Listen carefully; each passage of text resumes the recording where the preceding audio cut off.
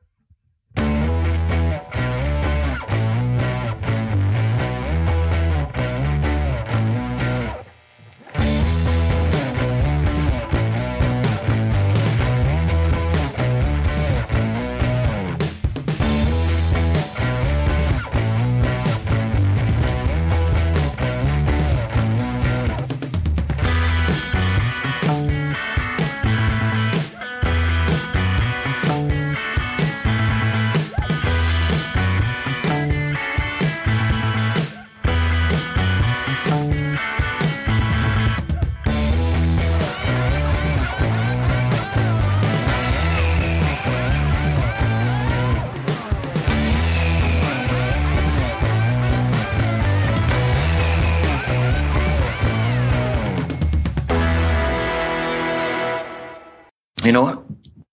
I'm not leaving. I'm not leaving. I'm not fucking leaving!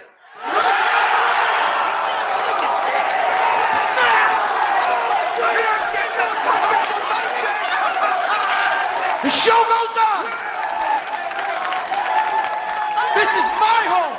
They're gonna need a fucking wrecking ball to take me out of here! They're gonna need to send in the National Guard, a fucking SWAT team, because I ain't going nowhere!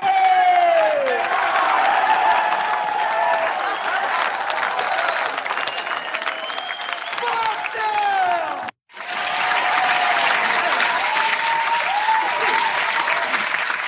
Thank you. That's right. I'm not fucking leaving. It's been 2 weeks, but I'm back. They ain't taking my job. That's right. Patrick O'Dowd, welcoming you back in, fellow basement dwellers, to another edition of Bandwagon Nerds here on the Chairshot Radio Network, a part of the Chairshot.com, where we encourage you to always use your head. TheChairShot.com.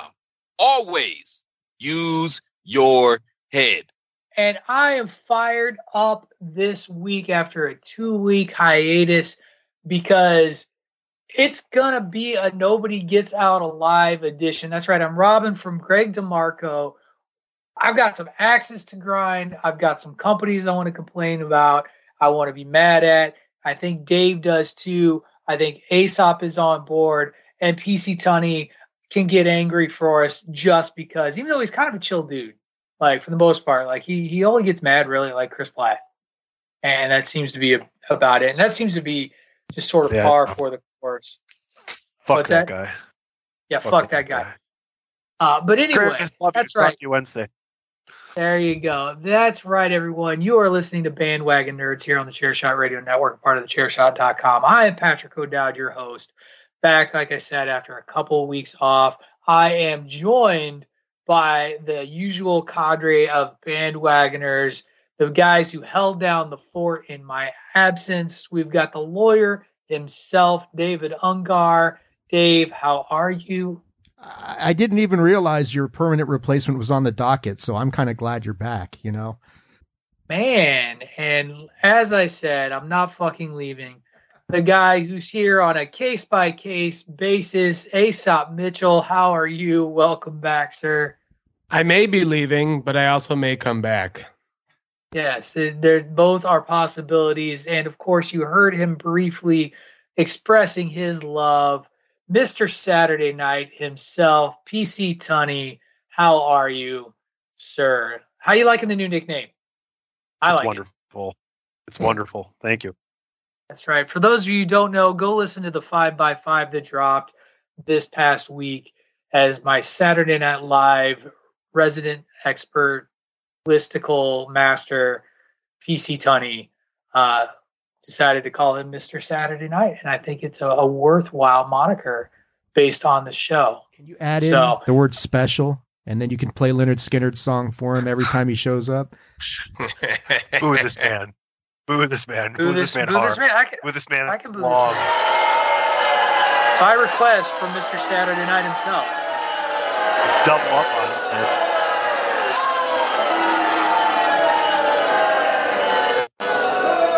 I can never stay mad at you, bestie. Oh, look at this. Love, hate, love. It's all here on the bandwagon today. And like I said, we have quite a show in front of us. We have a somewhat bonkers edition of Moon Knight to talk about today. I haven't been on the show since episode 1, so be interested to see. Tunney looks disgusted. Maybe Moon Knight doesn't get out alive today because Tunney. I do disagree with the assessment in the Bandwagon Nerds chat, so we'll talk about that a little bit. But I know Aesop, you said you were all ready to go and raring to talk some Moon Knight. Oh yeah, thoughts. Oh yeah. We are going to talk about the big news coming out of Netflix and everything that's going on with that today. We get to news around the Nerdosphere, excuse me, as well as going into a little bit of a further dive into why Sony hates the Spider-Man property that they fight so hard to keep the rights to. Because I just don't get it. And if we have time, maybe we'll rip on Florida a little bit as well, as the Mrs. Ungar and Dave and I had some brief thoughts and conversations about that. We do have some trailers as well, quite a loaded bandwagon, and we're gonna kick it all off with our return to Moon Knight, episode 4. Let me get some Marvel music.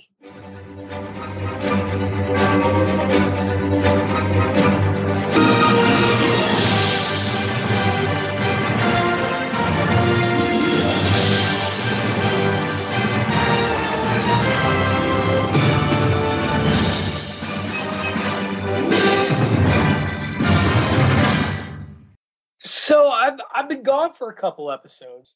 I know you guys had jokes that in my absence when I came back I would like rip on all of you. I'm not going to do that too much, though. I did disagree with David Ungar's assessment that you felt like the show was moving kind of slow, and I get why it was moving kind of slow for you. But I also, as I prop up the other guy, Aesop, I kind of agreed with Aesop's assessment. We haven't had to have this kind of show for Marvel in a while, and we actually needed we needed a slower build and burn for Moon Knight, because nobody knows anything about Moon Knight. And this episode, I'm willing to venture, may have even lost some people in the last 10 minutes of the show. It was quite a thing. There was very little Moon Knight. There was no Moon Knight. But that's it's totally okay, though. I mean, people need to realize that they can't get everything they want, right?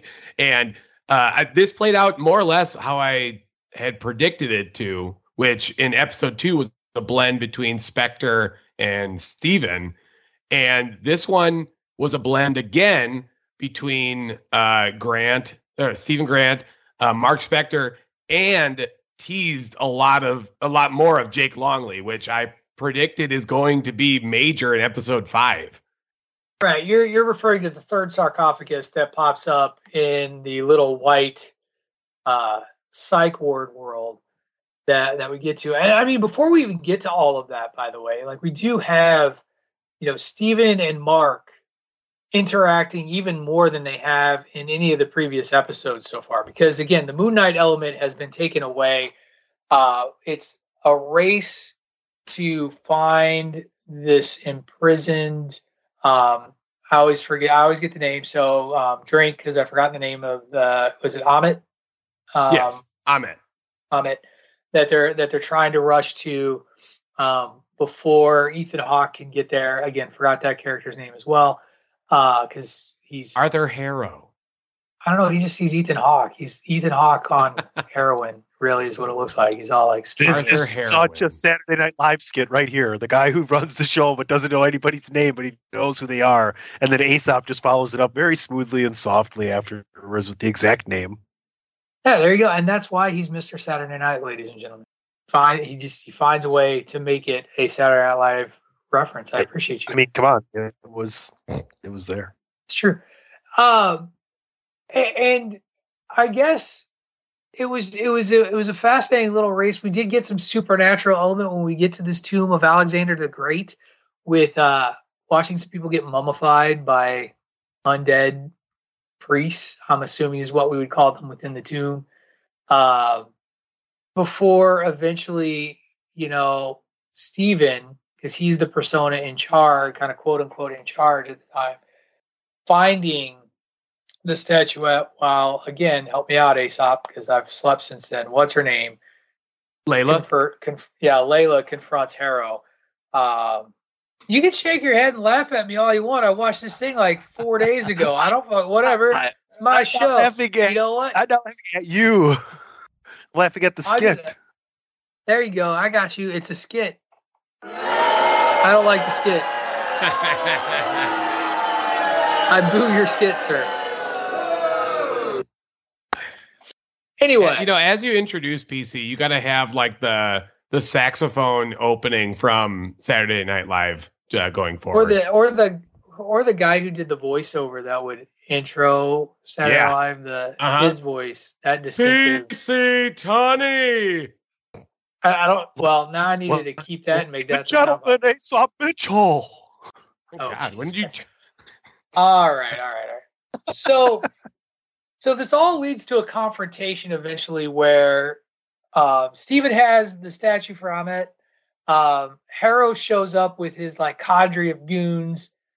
They shoot Stephen. He sort of falls backward, and when he wakes up, not him. It's Mark Spector. They shot Mark Spector, actually. Oh, sorry. All right. You are like Simpsons comic book guy today. Oh! But Spector wakes up in this weird, sanitized, white, stark, psych ward looking place. Every character that we've encountered in the show so far is in this environment, whether it's Layla as like his best friend, the robot guy I think he's the bingo caller, right? Is he the one who's calling the bingo numbers? Of course, Harrow is that. Right. Of course, Harrow is the psychiatrist / psychologist talking to Spector before eventually leading to a breakaway where Spector finds a shaking sarcophagus with a trapped Stephen. They have like a bro hug moment, and then they start running, trying to escape out of this place. They find a scary wiggling sarcophagus that they don't open because it scares them, before opening up into a hallway and finding a giant Egyptian goddess with a hippopotamus head who is surprisingly friendly. And I'm sure you know the name of that character too, don't you, Aesop? Taweret. There you go. Dave has just been quietly nodding. What do you make of this episode, Mr. Ungar?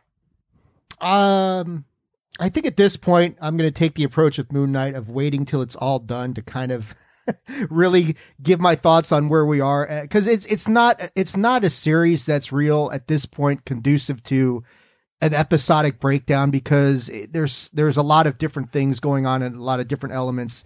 Like they're bringing in the 2016 storyline that I know we're going to touch on more. And, you know, if they're going in that direction, then it's really all about what's real and what's not.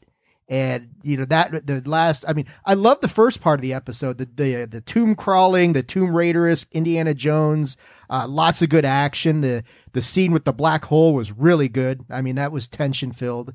But the last 10 minutes, it's like, okay, what just happened? I think I told you yesterday, you and I were just kind of, you know, shooting the shit. I said, I actually had to go and look this stuff up because I was really like, okay, what did I just watch at the end of that? So I'm kind of at the point where I'm going to reserve judgment on the series until the end and kind of go back and look at it as a whole piece of work. But it's, an odd episode to say the least. Certainly I could see why some people were like, what the hell just happened? Tony, have you given up on Moon Knight yet? No, I'm not giving up. I think it's interesting, Dave saying it doesn't really lend itself to be given away as an episodic kind of miniseries. Every single one of the 4 episodes has felt like a completely different streaming series and storyline almost. To me, it hasn't felt very connected so far. I'm still interested in seeing what's going to happen, right? I think... Oscar Isaac, what's the highest award a streaming actor in a streaming series can win? Because he can win an Emmy. A streaming. Oh, he can win No, there's no streamies. Across the stream. Well, I hope he can win an Emmy. He'll win a He could win an Emmy for it. As I try to answer Tony's question as a legitimate host. Yeah, thank you. I think you get my point there. And then what I mean by the Doom Patrol thing is the fact that, you know, like Jane, where there's multiple ones of them and they can touch and talk to each other. And the fact that they went there and there's alternate realities in their own mind and things of that nature. I don't mean that it's necessarily like that so much. So that was just kind of an off the cuff, what the fuck did I just watch kind of thing. But I am interested to see what happened. And the last note that I had was Khonshu is a god, correct? Yes. Okay, so that wall with the 9 other lights that had statues of gods there were all imprisoned gods, correct?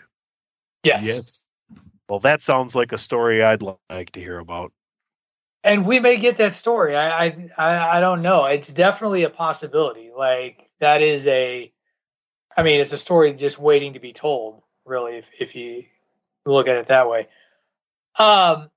Dave alluded to it. Aesop, I'm gonna go to you as the person who I believe probably knows the most about Moon Knight as a character. And do you know this story arc that was referenced here, this 2016 story? And can you fill us in as kind of the unwashed on that, as the resident Moon Knight nerd? Thank you. So this is a 2016 story arc by Jeff Lemire, I think, and more or less where Moon Knight wakes up, Mark Spector wakes up in his psych ward and begins to question everything that is going on. And in that portion, he doesn't even believe that Moon Knight ever existed. So obviously this is deviated from that path, and clearly this is something more of a psychological breakdown in this manner. But that is the whole essence of that arc from 2016. And they reference it a couple times, even more. If you listen to like the bingo caller, and I believe it's B22, it supposedly references Moon Knight 22, in which that was more or less the one where all 3 of the personas are kind of being acknowledged at the same time. So stuff is really starting to get crazy. I don't know if I feel the same way, though, as PC and Dave do. I only say that because this has been a very transitionary story where we started off with Stephen Grant in that episode 1. And then we get in episode 2, Stephen and Mark. And that leads into a big, strong episode of Mark in episode 3. And now we're back to it, another shared story arc that could lead into what I believe is going to be a Mary Jake Longley episode coming in 5. And then, hopefully tying it all together in episode 6. But a whole bunch of stuff happened. And we've got those priests that you were mentioning earlier. Those are Heckanut priests. And Heckanut being more or less the big baddie from Egyptian times that is referenced in many stories. And the reason I had messaged everyone that I can't wait to talk about it, because I want to double down on my take that we are getting Blade in some way, shape, or form in this, because with the way those Hecka priests acted using sound, echolocation, also they're mummies. They don't give a shit, right? You saw the mummy get his arm ripped off. And the only time that mummy actually feels any sort of pain or whatever is when Layla shoves the flare into its eye, more or less being potentially sunlight of sorts. Again, totally theoretical at this point, but I'm doubling down, baby. I'm saying we are getting some Blade at the end of this thing, whether it be in towards the end of episode 6 or that final extra cutscene that they've been known to do at the end of these miniseries. Echolocation, huh? You don't think so? Sure, it's not Morbius. Dear God, no! I love it. I'm just saying he uses echolocation. Dear God, please don't do this to me. So he's a bat, right? He's a bat, vampire bat. Dave, you okay over there? Just the fact that Morbius was mentioned again is mildly disturbing. So, according to the rundown, we're bringing it back later on. Dear Jesus! Oh, we got to have some conversations. But sorry, one last thing, if you don't mind. So this leads me to believe, and I had read up on a couple of other articles too, and I'm following it as well, that this could be something like, instead of the Infinity Stones, the Cornerstone of Creation, which has a whole mess of different things. We saw like the book in WandaVision, the Darkhold, and now we've got these Ahmed tab like amulets and stuff.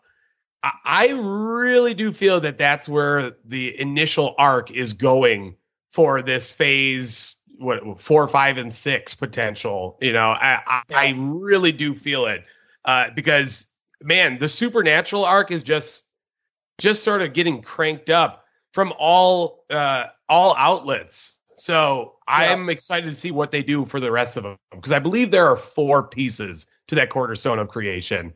And, they've been known to change things up a little bit. So I wonder what that could be. I mean, we do need a new MacGuffin of some sort. So if that's the MacGuffin we run with, and that's a conceit within comic book storytelling well before the MCU came along. I mean, hell, I was just watching the Fox X-Men series the other day, and the McCrane Crystal, and all of that stuff going on with the Phoenix Saga. The only well-done Phoenix Saga story told in entertainment to date since the comics were written. We got 2 episodes left. Next week is the penultimate episode. Hopefully that curtain finally gets pulled back as to what we're really fighting for here. And who knows, maybe we get a Hawkeye-esque sort of reveal, and it meets Aesop's sort of revelation of, instead of it being on the bad guy side of things, it's on the hero side of things, and it's Blade. I don't know where this is coming from, but I did have one other question I wanted to ask, because I've seen this floating around the web from a couple of different folks. Where is the werewolf thing coming from? Does anybody know? Is this just me reading something that has something to do with something completely different? Is it just because Moon Knight's involved? It's the QR code on one of the lockers, right, Aesop? That's where it came from. Right, I know that was part of it, but people seem to think that this is going to be a thing. This isn't going to be a thing, right? It's just an Easter egg? I mean, between that and you had the Anubis Anubis in the first episode, I would assume that's the only thing that they're really jumping. But again, that's in the same vein as my vampire theory. That's what I say. If Dracula comes in, then maybe. Or if Morbius shows up, just gotta go there. All bets are off. And then it's still Mephisto's fault. Maybe Ethan Hawke is Dracula, and he controls the werewolves. Ooh. And then we bring in Kate Beckinsale, and we can just do an Underworld reboot. Oh, Jesus. All right. And on that note, I think it's time for our first commercial break, as I feel the shark has been jumped. Anyway, we are going to take that break. When we come back, we are going to pay a visit to the trailer park with a potpourri of trailers, kind of a little all over the place this week on my part. But I'm excited to talk about them. And so I hope you all will be as excited to hear us talk about them as I am to talk about them when we come back. So you are listening to Bandwagon Nerds on the Chairshot Radio Network, part of the Chairshot.com. Support for this podcast and the following message come from Corient. Corient provides wealth management services centered around you. They focus on exceeding your expectations and simplifying your life. Corient has been helping high achievers just like you enjoy their lives more fully, preserve their wealth, and provide for the people, causes, and communities they care about. As one of the largest integrated fee-only registered investment advisors in the U.S., Corient has deeply experienced teams in 23 strategic locations. Corient has extensive knowledge spanning the full spectrum of planning, investing, lending, and money management disciplines. Leverage Corient's exclusive network of experts to craft custom solutions designed to help you reach your financial goals, no matter how complex they may be. Real wealth requires real solutions. For more information, connect with a wealth advisor today at Corient.com. That's Corient.com. Corient.com. For the ones who work hard to ensure their crew can always go the extra mile, and the ones who get in early so everyone can go home on time, there's Grainger, offering professional-grade supplies backed by product experts so you can quickly and easily find what you need. Plus, you can count on access to a committed team ready to go the extra mile for you. Call, click Grainger.com, or just stop by. Grainger, for the ones who get it done.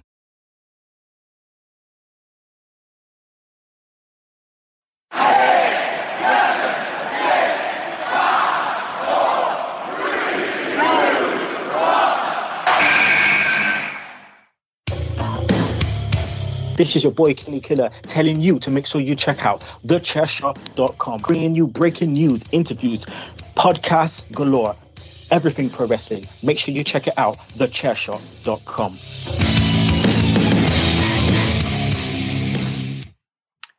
I just realized as I was looking over my my soundbite board that every single one of the Chairshot commercials I have literally just says commercial set 2021 ...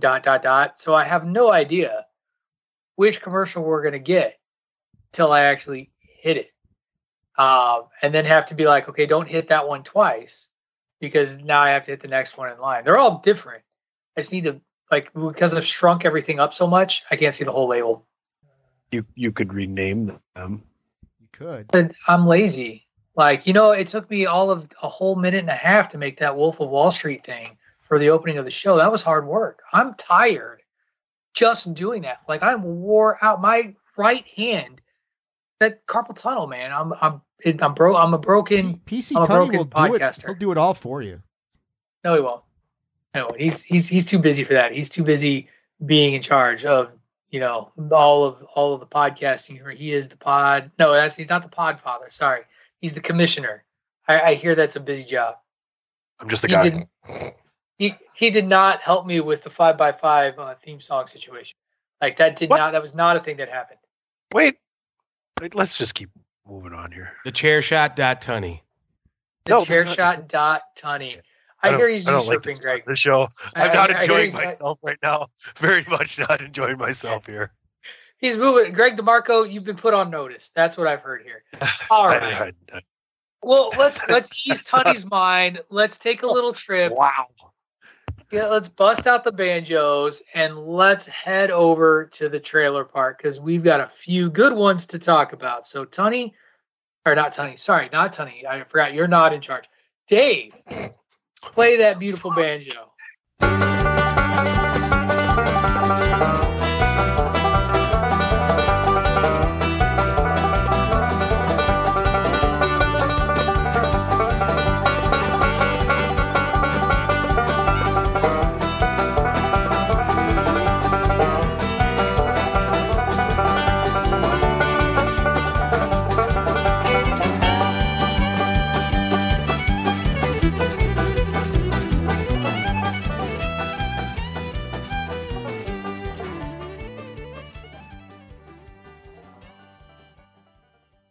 All right. Welcome into the trailer park, not run by PC Tunney at all. Mr. Saturday Night. He just lives there. Oh, no. Sorry, you set me up for that. Okay. So I shared 3 trailers with you guys. We're obviously going to talk about the teaser trailer of the hour to wrap up our visit to the trailer park today. But before we get into any of those, I did want to talk about one trailer that I wish I would have shared with you that came in front of the movie I went and saw this weekend with a friend of mine, and that is Brad Pitt's new movie. Have you seen the trailer to Bullet Train? Oh, Aesop, you haven't even. That wasn't on that for me. Oh my god! This was Everything Everywhere All at Once, right? That's what you're talking about. Yeah, that's where I went to see it. Okay. So, no, that wasn't there, fellas. I'm going to share this, and I'll put it on the Bandwagon Nerds feed as well. But do yourselves a favor after the show and check out the trailer to Bullet Train, where Brad Pitt plays a thief who's trying to get out of the killing people business, and his first job back is to pick up this briefcase, and he ends up on this bullet train. That's where the briefcase is, and it's just straight up people trying to assassinate him over this briefcase. I don't even know how to describe it. The guy who played, so you remember in Avengers Endgame when you see Hawkeye in his Ronin gear and he goes toe to toe with that mob boss. I don't know the name of that actor. He's big in his industry and genre. He's one of the guys who's trying to come after Brad Pitt here. And it's just all this bonkers action within this tight train background. Tony have you seen it or are you just watching it? He's watching it. Tony's watching it right now. Me too. It looks like so much fun, you guys. And I don't know if you're listening, this is such great podcasting while I just talk while these guys watch a 2-minute trailer. But the older Brad Pitt gets, the more he reminds me of Robert Redford getting older. Why is he dressed up like 2000s? Why is he dressed up like 2000s Johnny Depp? I don't know why. I don't know when this is taking place. I just know that this trailer, which is just basically nonstop goofy dialogue and action, looks like a bonkers movie that I want to see. Bad Bunny's in it. Bad Bunny is in it. Yes, I left that part out. But yes, Bad Bunny, because he opens the door to the train to get on. He gets on the train, right? That's the guy. That's the scene where I think Bad Bunny pops up. But check this trailer out, everyone, if you haven't seen it, because I'm all aboard, if you will. But up ching. As these guys continue to watch a trailer, and I just talk about it for 5 minutes, he throws a bottle of sparkling water at a dude's head. It's amazing. And it just looks like fun fight sequences in a confined space. So, Bullet Train, check it out. All right, now let's go to the trailers that you guys have actually seen. So, are y'all done watching the Bullet Train trailer? Looks fun. Looks fun. Wish I would have shared it sooner. The first of these 2 trailers, that Amazon is pumping out some content lately. And, we've got The Boys coming up. We're seeing a lot of, I don't know when it happened that Amazon decided we're going to try and be like the highbrow science fiction streaming service. But we just recently covered a trailer for Outer Range, with Josh Brolin, which I watched the first episode and am intrigued. It's like Twin Peaks meets Yellowstone, I guess is kind of the way that I would describe it. Like weird supernatural stuff going on while people try to live their normal daily lives on a ranch instead of in a small town in the middle of nowhere. Now we get two heavy-hitting actors in J.K. Simmons and Sissy Spacek in what I can only assume is some sort of alien, I don't want to say alien invasion story, but like there's like a portal in their backyard that takes them to space. There's some stuff going on there. And I don't know what's happening, but I'm intrigued. And so I felt compelled to share this and then be like, good on Amazon for, I guess, leaning into highbrow sci-fi. Because I feel like that's what we're getting here is an attempt at highbrow sci-fi. Now, whether it actually is or not, we'll have to wait and see in about a week or so. Or maybe it's the end of May. I can't remember if it's the 28th or if it was May 20th or something like that. But it's coming soon on Amazon Prime. Anybody can speak on this. But Dave, you look like you're ready to talk. Tunney's not going to watch it. I know he's not going to watch it. I'm fine with that. Like, I get it. Like, it's not his wheelhouse. I mean, with a cast like that, I mean, you're talking two major heavy hitters, and those are Oscar winners. Yeah, I couldn't tell whether it was aliens or some like perhaps a pocket dimension sort of thing. Like we got this pocket dimension in our basement kind of deal that's going on. But it you know, with the cast like that wrapped around a really solid sci-fi story, and like you're saying, Prime continues to kind of expand a little bit into some different areas that aren't so much like The Boys. This is you know, Outer Range is one thing. Now you got this going on. So, you know, keeping with the supernatural element that Aesop was talking about earlier, we're supernatural, paranormal, extraterrestrial, who knows? But it looks, from the trailer, it looks like a really good show. Really good shoe. Yeah. I'm just happy to see some more Sissy Spacek out there. I was not suspecting. I actually saw that trailer before we even mentioned this. So whenever they released it, I saw it. And I was just pleasantly surprised to see her. I was like, oh, this ought to be fun. And then as it started, started to divulge and just totally break down, I am even more intrigued as to what the hell this story could possibly be. Because, you know, you said maybe it's an invasion story. I get like this, like a weird ET kind of story as well, where Starman? Maybe Starman. Paul, like whatever you want to, however you want to take it. It's going to be a different movie. And we've talked about this a couple times. Amazon is very particular on what they bring to their streaming service. I would venture to say it's going to be pretty damn good. Yeah, I have a lot of faith. The strength of the actors alone, though I will say J.K. Simmons is like the king of being on great science fiction shows that don't make it past season 2. He was on a show on Showtime, and I don't even think did it get to season 2? I'm forgetting the name of it, where it's an alternate dimension sort of show, but it's only like a mirror world where the two worlds are aware of each other, and there's like agreements between the two not to like cross over except through the specific space. And J.K. Simmons plays a character who encounters his other self in his world, and just the way it gets shaken up. I think this show looks intriguing enough to make my list. I'll watch it. We'll see if I can stick with it. But I thought it was worth a look. I thought it was worth a look-see and worth a mention. It feels like a movie. So this maybe making it a miniseries is a little surprising. Well, it is, but it feels like it should be a movie. Maybe, but it's also we've seen going so for a streamy. little.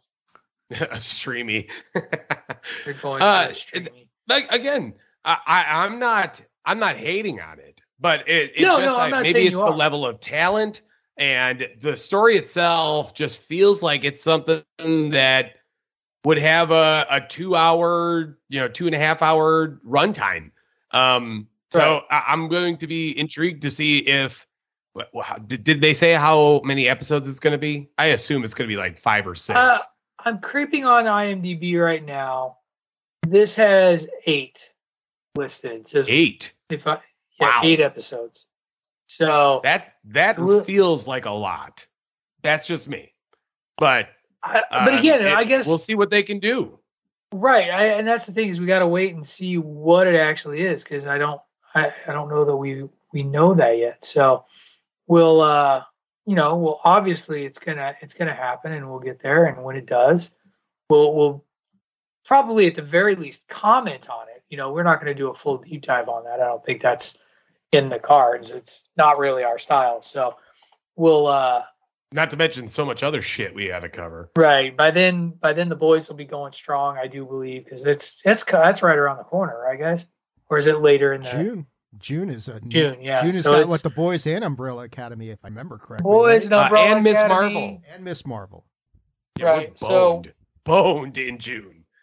Yeah, but not Bone, the comic-based animated series, as that's been canceled. Anyway, we'll get more on that later. Nice. All right, Let's move on to our next trailer, which I specifically chose for one David Ungar and his love of all things Mafia and specifically The Godfather. Paramount Plus, this is a movie. Paramount Plus is releasing a film. I don't know if it came out today or if it's next week, called The Offer. And it is supposedly the story of how Mario Puzo's Godfather came to the screen, and Miles Teller as the producer of The Godfather being like confronted by the mob, threatened. Francis Ford Coppola is weird. The Juno, what's her name from Ted Lasso, is in it doing an American accent, which confuses the crap out of me. I'm not gonna lie, Dave. I put this in there because I know your affinity for The Godfather, Goodfellas. Somebody throw up the Bob movies in general. Throw up the Platt signal. He's a huge Godfather fan too. But Dave, this movie doesn't look good. At least in my opinion, it does not look good. Let me give you the one reason. Miles Teller. That's big. That's negative. why it doesn't look good. That's a big negative. We're talking Mr. Fantastic in the worst of the worst comic book movies of all time. There's some more foreshadowing for you guys. But yeah, someday that episode will air. That's right. Morbius. I don't know how much truth there is in this movie or whether it's completely fictionalized. I would imagine that, and I never, honestly, when I watched the trailer, I never really thought much about would the mob be offended by The Godfather, and would they want to be getting involved in trying to, hey, don't publicize all this shit out there. I never really gave it a second thought. So I don't know how much truth there is to this. When you watch Goodfellas, which is loosely based on a true story, and, The Godfather kind of dramatizing it and almost, making these guys look like heroes when they're anything but that. So, I mean, I'm curious to see. I mean, I don't know if I'll sit there and stop and watch it, but I found the trailer interesting as far as like, I never really thought about what went into making that movie and who they might have pissed off in the course of doing that. And of course, stuff like getting Brando as the main guy, which was a very big deal back in that time frame. And yeah, Coppola's an odd bird for sure. That sort of thing. And I mean, they kind of make it seem like Mario wasn't exactly thrilled with the screen adaptation of what he had written. So, But I think isn't that accurate though? Yeah, that is. Wasn't he he wasn't impressed with that. That's the thing about the movie is, okay, is this like autobiographical? Is this a true story? Is it loosely based on true, or how much have they fictionalized of it? That's the part that's not real clear that I'm kind of curious about, but. Right. Cause you think about it, Paramount, the studio who produced The Godfather, now making a movie about the making of The Godfather and how it came to be. Part of it to me feels an awful lot like when Disney rewrote their history in making Mary Poppins. And it's fascinating the way that they made themselves look like they were like trying to, like the Walt Disney was trying to like bring joy to children. And that was it P.N. Travers is her name or whatever, the author of Mary Poppins, just was being a stick in the mud and wouldn't let him do it, when it was really like she just felt like they were killing everything that her book was. So part of me is like, okay, is this like a studio patting itself on the back about this great movie they put out there and how awesome were we that we got it done? Look at all the resistance we faced and we overcame it. I mean, and that'll be the part that maybe gets people to watch. I mean, we are talking about Godfather 1 and 2 for sure. 2 of the greatest movies of all time, 2 of the most beloved movies of all time. So there's going to be a natural fan base who's going to tune in. Guys like me, guys like Platt, people in between are going to sit there and, like Tunney, who are going to watch it and say, okay, let's see what they actually had to go through to get this movie out there, and not, be the victims, get whacked along the way, to use some gangster terminology. You know what it kind of felt like to me is Hulu's movie, Pam and Tommy. It's got a very similar feel to it. And not to say that I didn't like that movie. It just didn't do anything for me. Again, I mean, I'm biased. I really despise Miles Teller.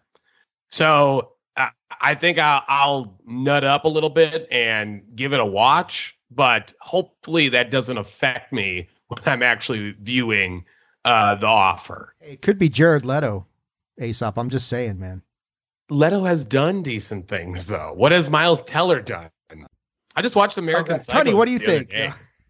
No, Miles Teller's in that movie with J.K. Simmons where he's a drummer. Now I get what the hell is that? The one that Simmons won the best supporting actor. Oh, Oscar yeah. for. What? Oh, Jesus, what was that movie? God, Miles Teller was in that? Yeah, Miles Teller's the protege. Like, Miles Teller is the actor. It was just on TV yesterday too. Yes, some of us still watch TV. Believe that. Whiplash. It was Whiplash. He's the drummer in Whiplash. So, Tony, you nodded. You're going to watch this one? You're going to check it out? Yeah, I'm a fan of The Godfather. I would like to see what's happening here. There's a few actors in this one that I'm a fan of, but it looks interesting. I believe this is a series as well, correct? I thought it was just a movie. I thought it was a movie as well. Okay. Everybody's trying to go for a streaming. I get confused. Well, and we can get to this later on when we talk Netflix. But I'm actually surprised because if I understand it correctly, it's exclusively on Paramount Plus, right? Like, it's on the streaming service. Yes. It's not playing in theaters. So it does qualify for a stream. Should we have the streamies every year on Bandwagon Nerds? Maybe we can invent an award show. All right. I was just thinking that. A panel of 4 to nominate and give awards. We always could use a good end of the year show for award season. I'm sure we'll put that. We'll file that away. Streamy's so white. Streamy's so white. So Jewish. Oh. It could be the Swaggies on Bandwagon Nerds, right, Tony? Okay. All right. Awkward silence has passed. Let's get to the last trailer. Dave Ungar has been waiting and bitching and moaning and complaining and crying and controlling, impatiently, and begging and wishing and hoping and thinking and praying and crying and dreaming because his kiss is. I mean, Love and Thunder is the start, and Dave has been wanting a Love and Thunder trailer, I think, since January. We finally got a brief teaser. There's a lot in this brief teaser. Before we do the nerd thing and start breaking it down, sort of almost frame by frame, I'm looking at you specifically, Mr. Ungar. Give me your feelings regarding the trailer. How are you feeling now that you've seen a minute and a half, basically, of footage? Oh, I loved it. I thought, the choice of Sweet Child of Mine playing in the background to everything else going on, I think they gave you just enough to get you really, if you weren't already interested, which of course we all were, but just enough to get you even more interested and to get the speculation bullet train going on this one, because there's a lot in this trailer that they packed into a very short period of time. But I absolutely loved it. Mr. Tunney, your thoughts, your feelings, your initial feelings seeing the trailer. I liked it. It reminded me a lot of what we got from What If with, the party Thor, right? So it should be very interesting. I'm looking forward to seeing it. Aesop? I mean, that was a hype trailer for me. I was ready for it. I know so many people weren't quite sure what the hell they were viewing, but I loved everything. And you can already see this is so much Taika, so much Waititi that we are just going to love it because that man just does not do wrong in my eyes. This is going to be another romp, and I have a feeling I'm going to be shedding a tear at some point in this film because of the idea that Thor could be done. Well, let's go there. Since you opened that can, Thor could be done. Why could Thor be done, Aesop? Well, I mean, are we talking about logistics? Or are we talking about comic wise? Tell the comic story. We have Chris Hemsworth has said that he would play Thor forever. So he'll play Thor till they're done with him playing Thor. But anyway, comics wise, tell the story, my friend. More or less, he becomes unworthy through the original Sin arc. And the unworthy Thor is, I believe, what they're building up to be. I would love it to be that. Man, and the idea of Mjolnir going to the mighty Thor, aka Jane, is what everyone's been kind of noting for a while, both the people that are pro and against it. But it's pretty much the same in the comics. Those who are worthy will be able to lift Mjolnir. But the reason behind Thor's unworthiness had some just weird story arc. And the reason why he lost it, I can't remember exactly, but I know it had something to do with the Watcher, if I remember correctly, right? It's been a long time since I've read those comics. I really don't remember. So I'm gonna say I am the wrong guy to ask, and we'll have to look at that later, and maybe get back. We did see. Go ahead. I was gonna say I know it does tie in with Gore, the God Butcher. Yeah, and right. I believe if I remember, Nick Fury kind of gets involved with that too, just bashing the gods itself, and that kind of leads it into the Zeus deal because we got a short glimpse of Russell Crowe there in that role as well. A lightning bolt. More or less saying that the gods are just unworthy of the admiration because of their hubris. And that could easily kind of fall into it, which is why Jane kind of gets that power and becomes, what we're seeing in Moon Knight, an avatar to the Thor moniker. There you go. Now, you mentioned Jane Foster. We do get a look at Mighty Thor. David Ungar, go. Your turn. First look, Natalie Portman as Mighty Thor. Got the blonde extensions. She's muscled up, in gear, cracked hammer. What are your thoughts? Yeah, I think, I know, like you were saying, there's a lot of people who aren't exactly thrilled about this whole thing because that's not their Thor, that sort of thing. But it is a very good story arc in the comics that comes to fruition, and it raises, the awareness of the fact that there are multiple Thors out there, and anybody who spent any time in the comics knows there's a shit ton of Thors out there, and this, opens the door to possibly Beta Ray Bill coming in or something like that. We are all hoping, and there's speculation that he's in this movie. But I thought, I think if they're going with the Jane Foster story arc, where what they're saying is she ends up in new Asgard, and goes and somehow looks for treatment for cancer, and Mjolnir's reforged and all that sort of stuff. So, yeah, I think that was one thing we were really wondering whether they were going to show that. We did get the glimpse of that, so that the Mighty Thor angle is going to be taken up. if this is the end of the Chris Hemsworth Thor, then, I'm going to be interested to see how they write him off because, I understand like Chris Evans and Robert Downey were done, but like you're saying, Pat, Chris Hemsworth has said, I'm not going anywhere unless they kick me out of here. And you kind of want to see some sort of continuity, some sort of tangible, attachment to the Infinity Saga characters in some respect. I mean, a few of them are still sticking around. Sure. We know that, but, I'm cool with it. I'm interested to see how they develop this story, and the Jane Foster arc is it's a unique one to be sure. Cool. Well, let's talk about some of the other things that we do see in this trailer that kind of get us to where we are. First of all, we do see that Thor is going to get himself back into shape, quote unquote shape, like that the depressed Thor. And we saw him doing the rope exercise, except he was using these giant oversized chains in some sort of cave where there's a giant skeleton of something that's long been dead.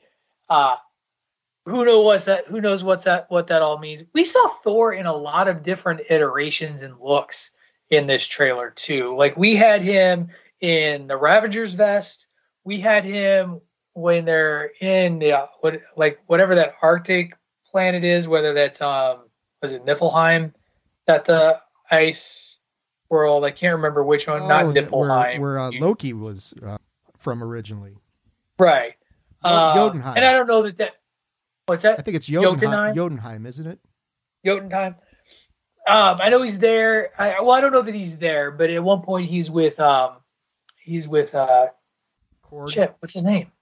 Yeah, Korg. God, I was sitting there thinking Grog, and I'm like, no, that's not even a character. Gorilla if Gorilla Grodd shows up, man, that's gonna be awesome. Gorilla Grodd, but he's got like the big furry cape, and he's kind of more Norse looking.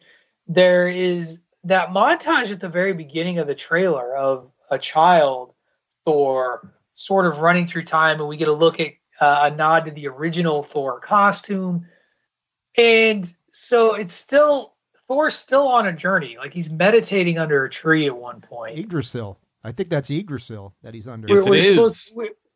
It could be Yggdrasil. They don't actually say it's Yggdrasil. You don't know if it's the life tree or not, or the world tree. Sorry. Wouldn't surprise me if it is. It wouldn't surprise me if it isn't. But so it is pretty clear that Thor's still trying to figure his shit out in this movie. And then he kisses a pirate woman. Yeah, that to me that looked like a kind of an homage to Party Thor a little bit. That's what I thought. Now I'm not sure. Maybe I just know that we got to see Tooth Gnasher and Tooth Grinder at the front of the ship flying away from looks like New Asgard. Yeah, and we also saw a very miserable looking Valkyrie. The king not feeling it apparently.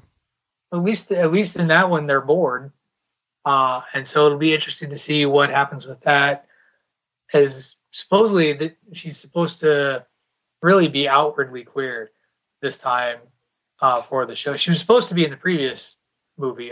Apparently, a scene got put on the cutting room floor that we never get to see of her with both a man and a woman. So. All of that is out there. Some people didn't love the Sweet Child of Mine bit. I don't understand why. But when do we get a full trailer? May 6th, don't we? Yep. Like you guys have been saying. Right. Dave, I guess for me, do you feel better now? Like, are you okay? I was really feeling like you needed some sort of like a support blanket.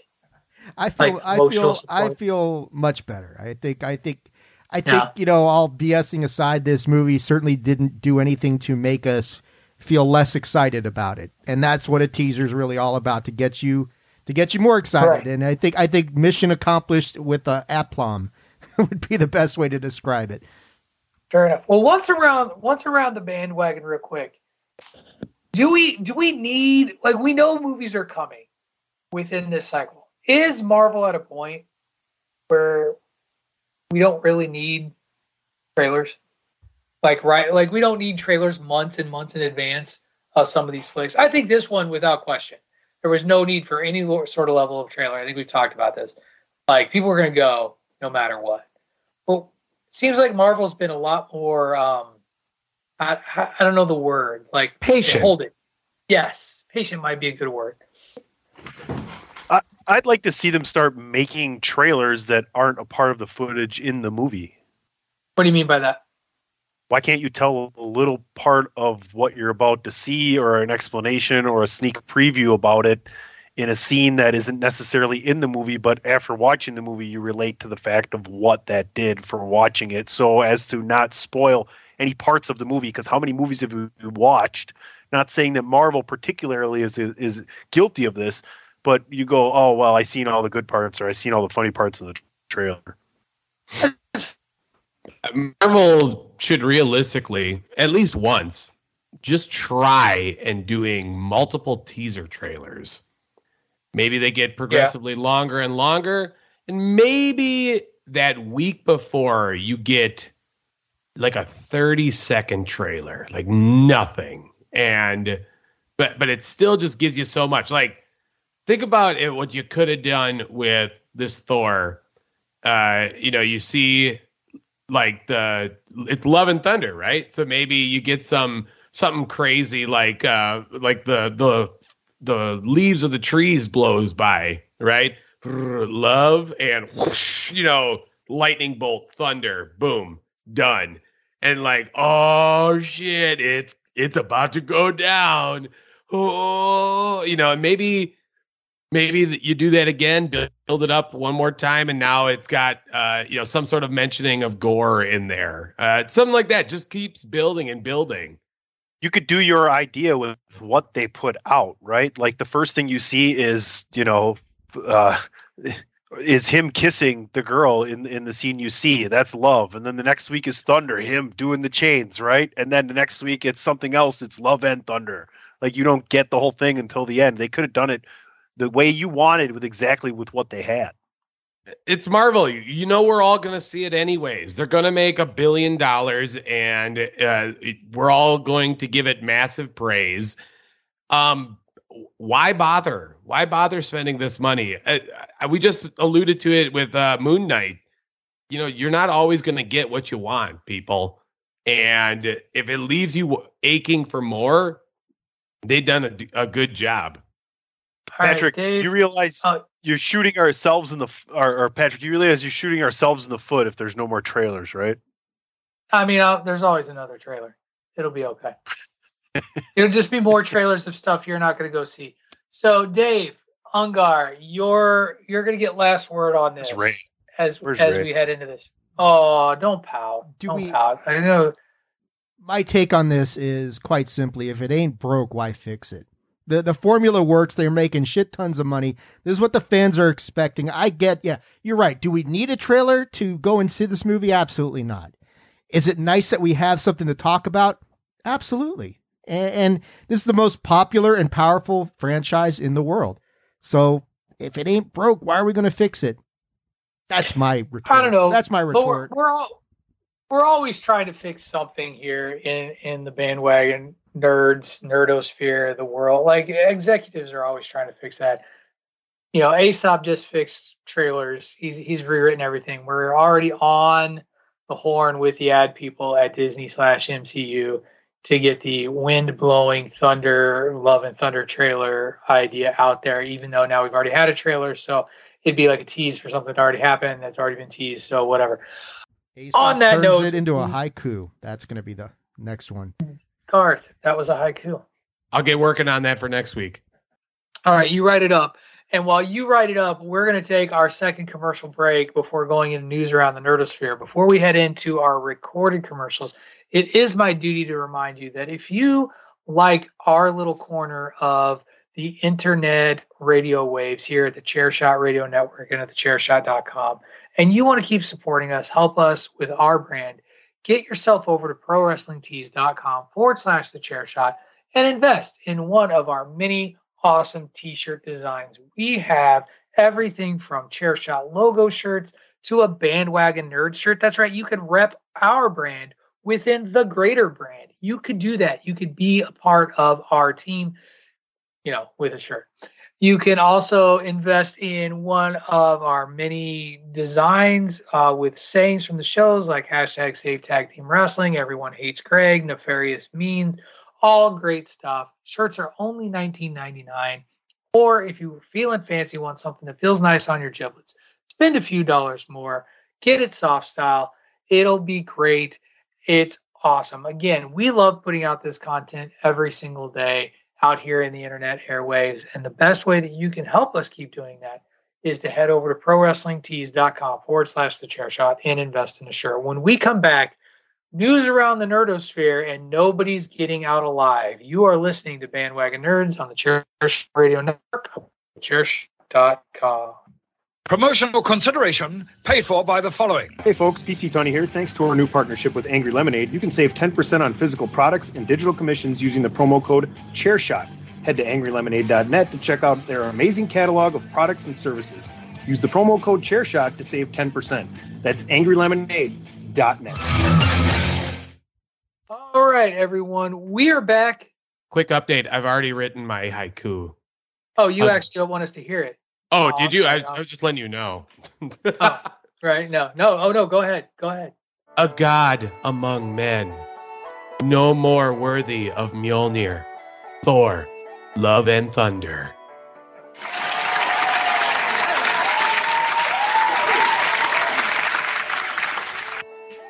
Congratulations. You have now completed 4th grade level literature homework.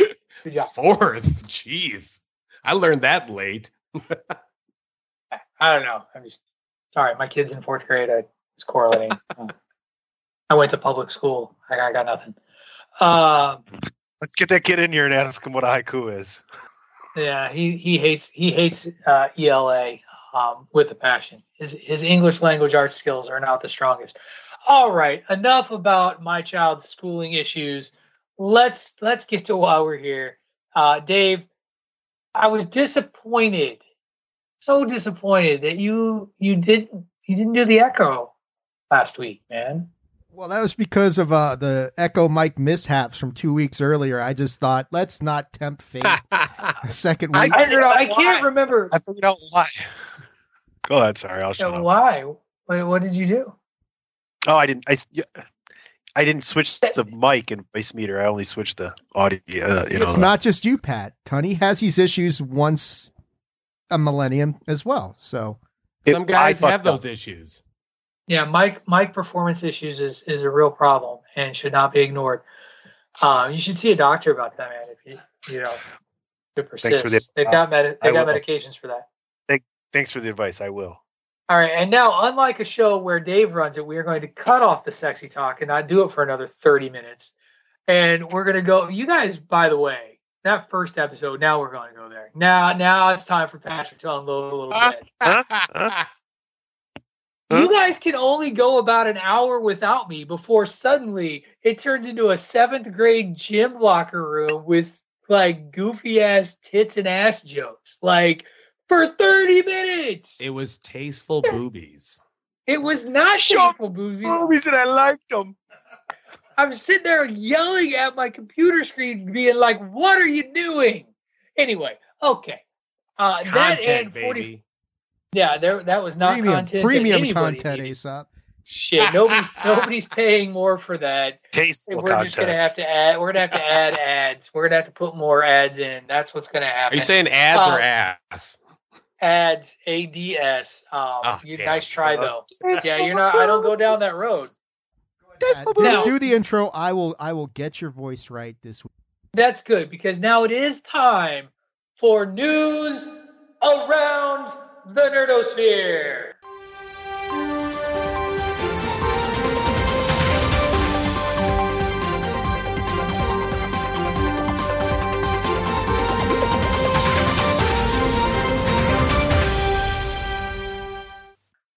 And we're going to do this a little bit differently today because a couple of things have broken in this past week that we're gonna report because it's out there.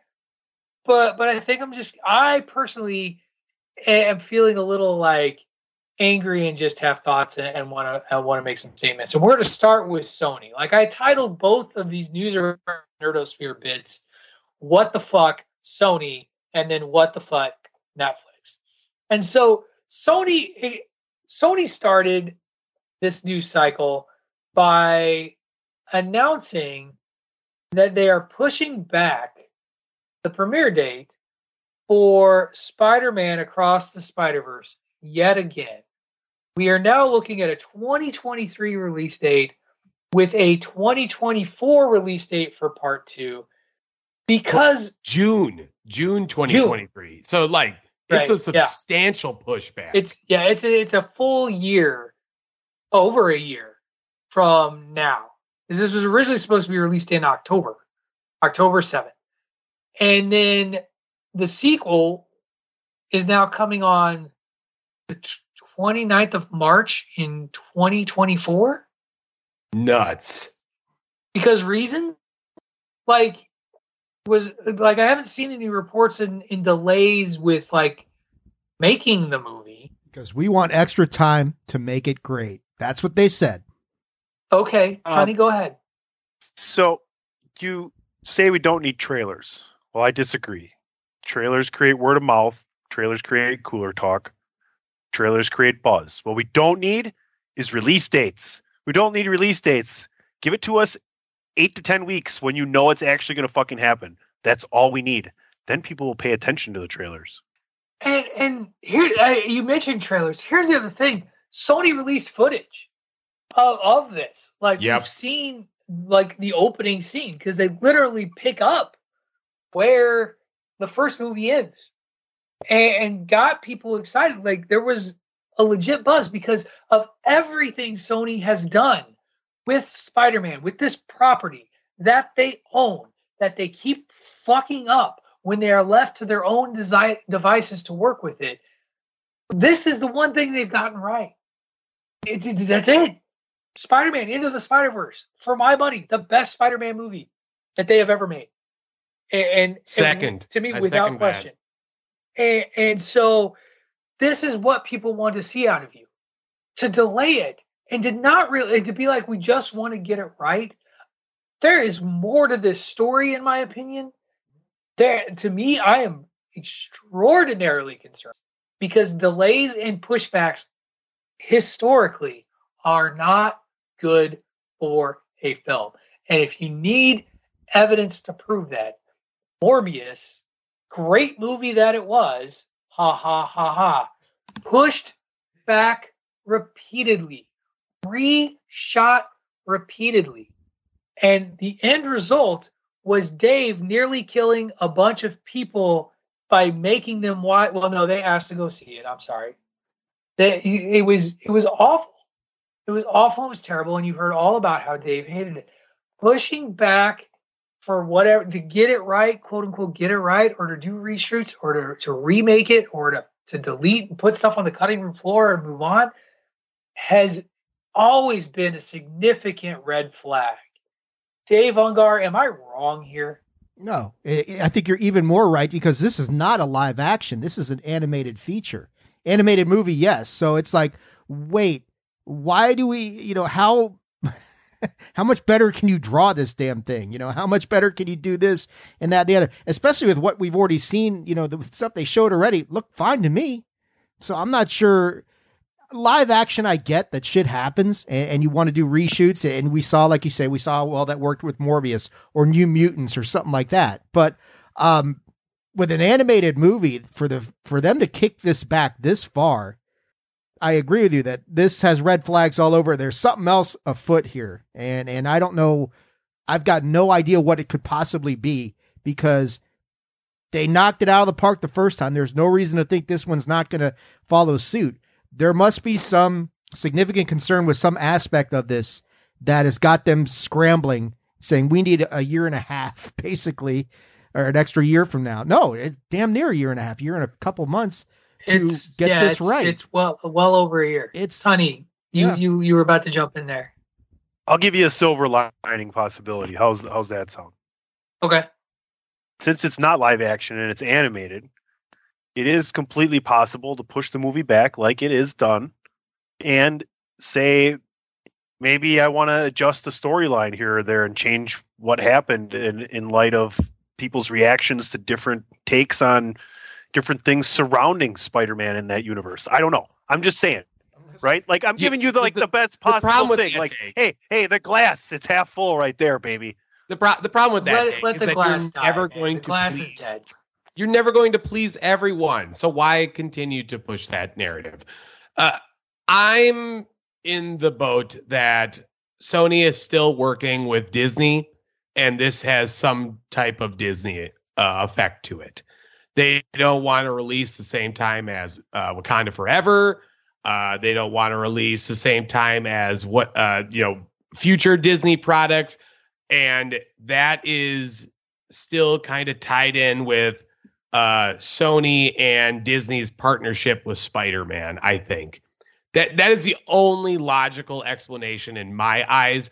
I know going to the technical animation side of things, that they plan on having a different art style for each of the multiverses that they travel to. Maybe that's the hiccup. I don't know. I don't see that being the big issue that it could be, but I don't know. And this was never really announced as a 2-part movie in the first place, right? That's only it was announced a while ago that it was going to be 2 parts. Then maybe I missed that. And the other thing about it is even the original Into the Spider-Verse, the animation is very, very complicated and complex and very, very different because they were using a style and a system that had never really been done before. So I get that and I buy that. They also waited 3 or 4 years. Like, the production started on this almost immediately, and they've been working on this for 4 years. My concern, my hope is that what you just said, Aesop, is correct. Is that it's more about the timing of the dates and when things get released and not so much content itself. It's still just a weird amount of time, though. Like, it is a lot, especially that first delay. What you said, right. Early October to what I believe it was end of June, right? Wasn't it like June 20? Early June. Early June.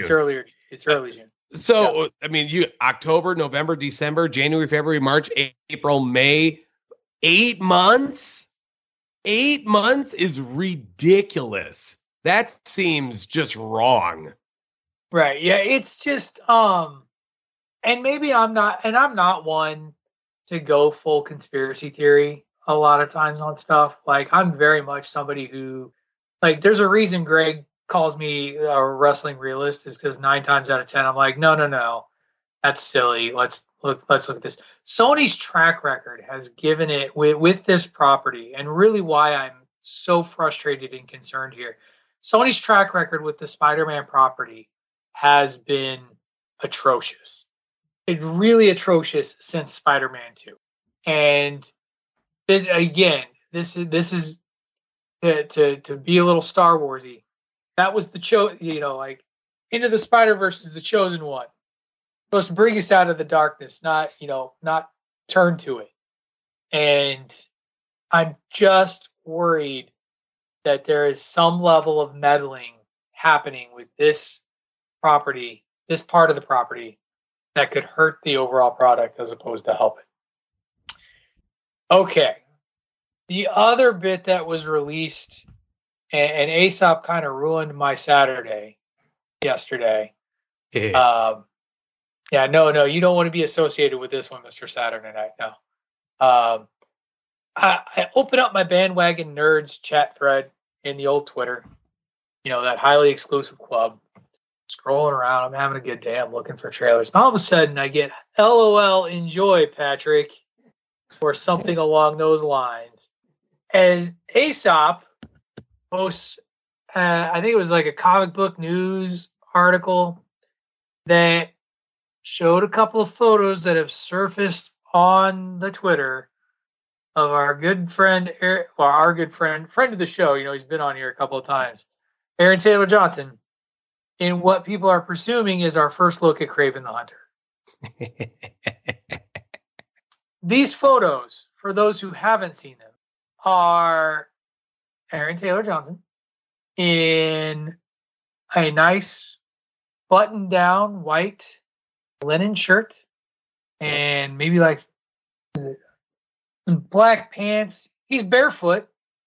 Well, I think he's wearing shoes to make him look barefoot, so they'll digitally fix that later. Running, and he's got a little necklace with a little tooth around his neck. He's got, scruffy looking beard, long blackish hair. He's running. He's in motion. And the speculation that this is our first look at Kraven the Hunter. I'm just going to be that nerd for a minute. That's not Kraven the Hunter.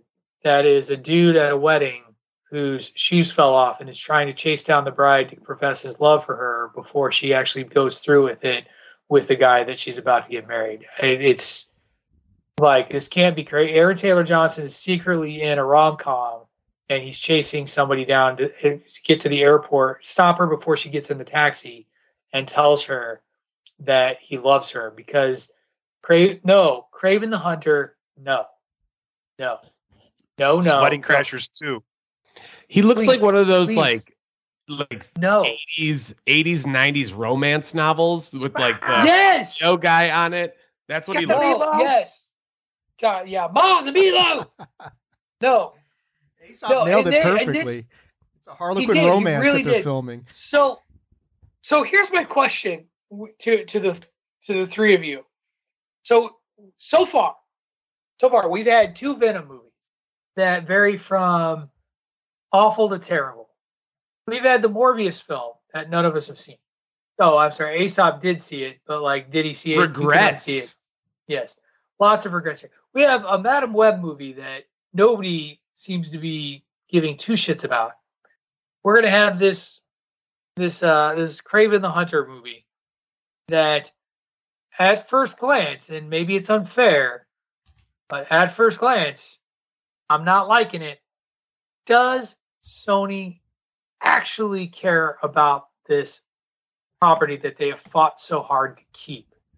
Or can we all just nod and agree that they're keeping it because they know the money it can generate no matter what sort of piece of shit Spider-Man connected film they put out?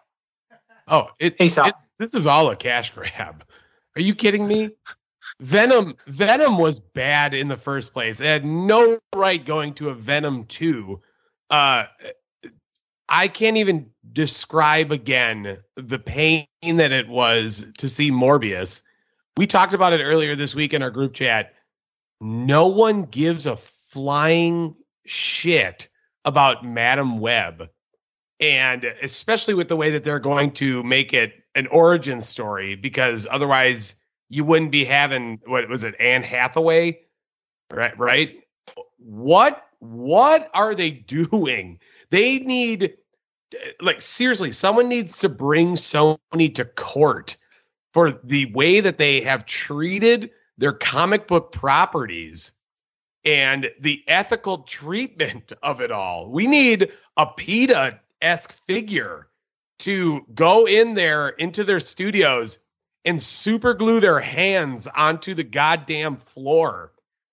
I am so done with everything Sony. And unfortunately, I'm going to have to sit through these movies due to my job. Thank God I don't have to pay for it, because if I did, I would walk out. These movies need to be walked out of. And I don't know when they're going to quit. But people, I'm telling you right now, do not go and see a Sony superhero movie. Anything in the Venomverse at all needs to be left alone. Don't! For the love of God, don't. Dave, anything to add? I mean, I love the rant by Aesop every week on this topic. It's priceless. Look, I mean, you're making a Kraven movie, one of Spider-Man's best villains, without any involvement from Spider-Man. That's really all you need to know about how we're setting this up for just an absolute train wreck of an experience. And yeah, I mean, those pictures look more like something out of a Harlequin romance than anything that doesn't scream. Yeah, nothing screams Kraven like, button down linen shirts and frilly, all this bullshit going on. So there's no frilly. They didn't. Does it matter? He looks like does it matter? He looks like a damn. He just looks like a damn yuppie. No, I won't go that far. Let's criticize the shit that's actually in front of our face. Let's not add shit.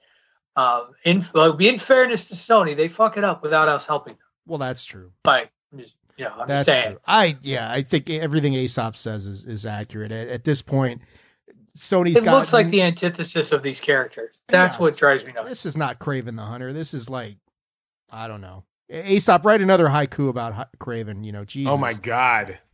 All right, here, let me do it. Sony, why? Shit.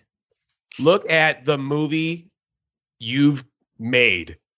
Please stop all production. Shit, that was 6. Perfect for Sony. Gary, they can't even write a haiku right.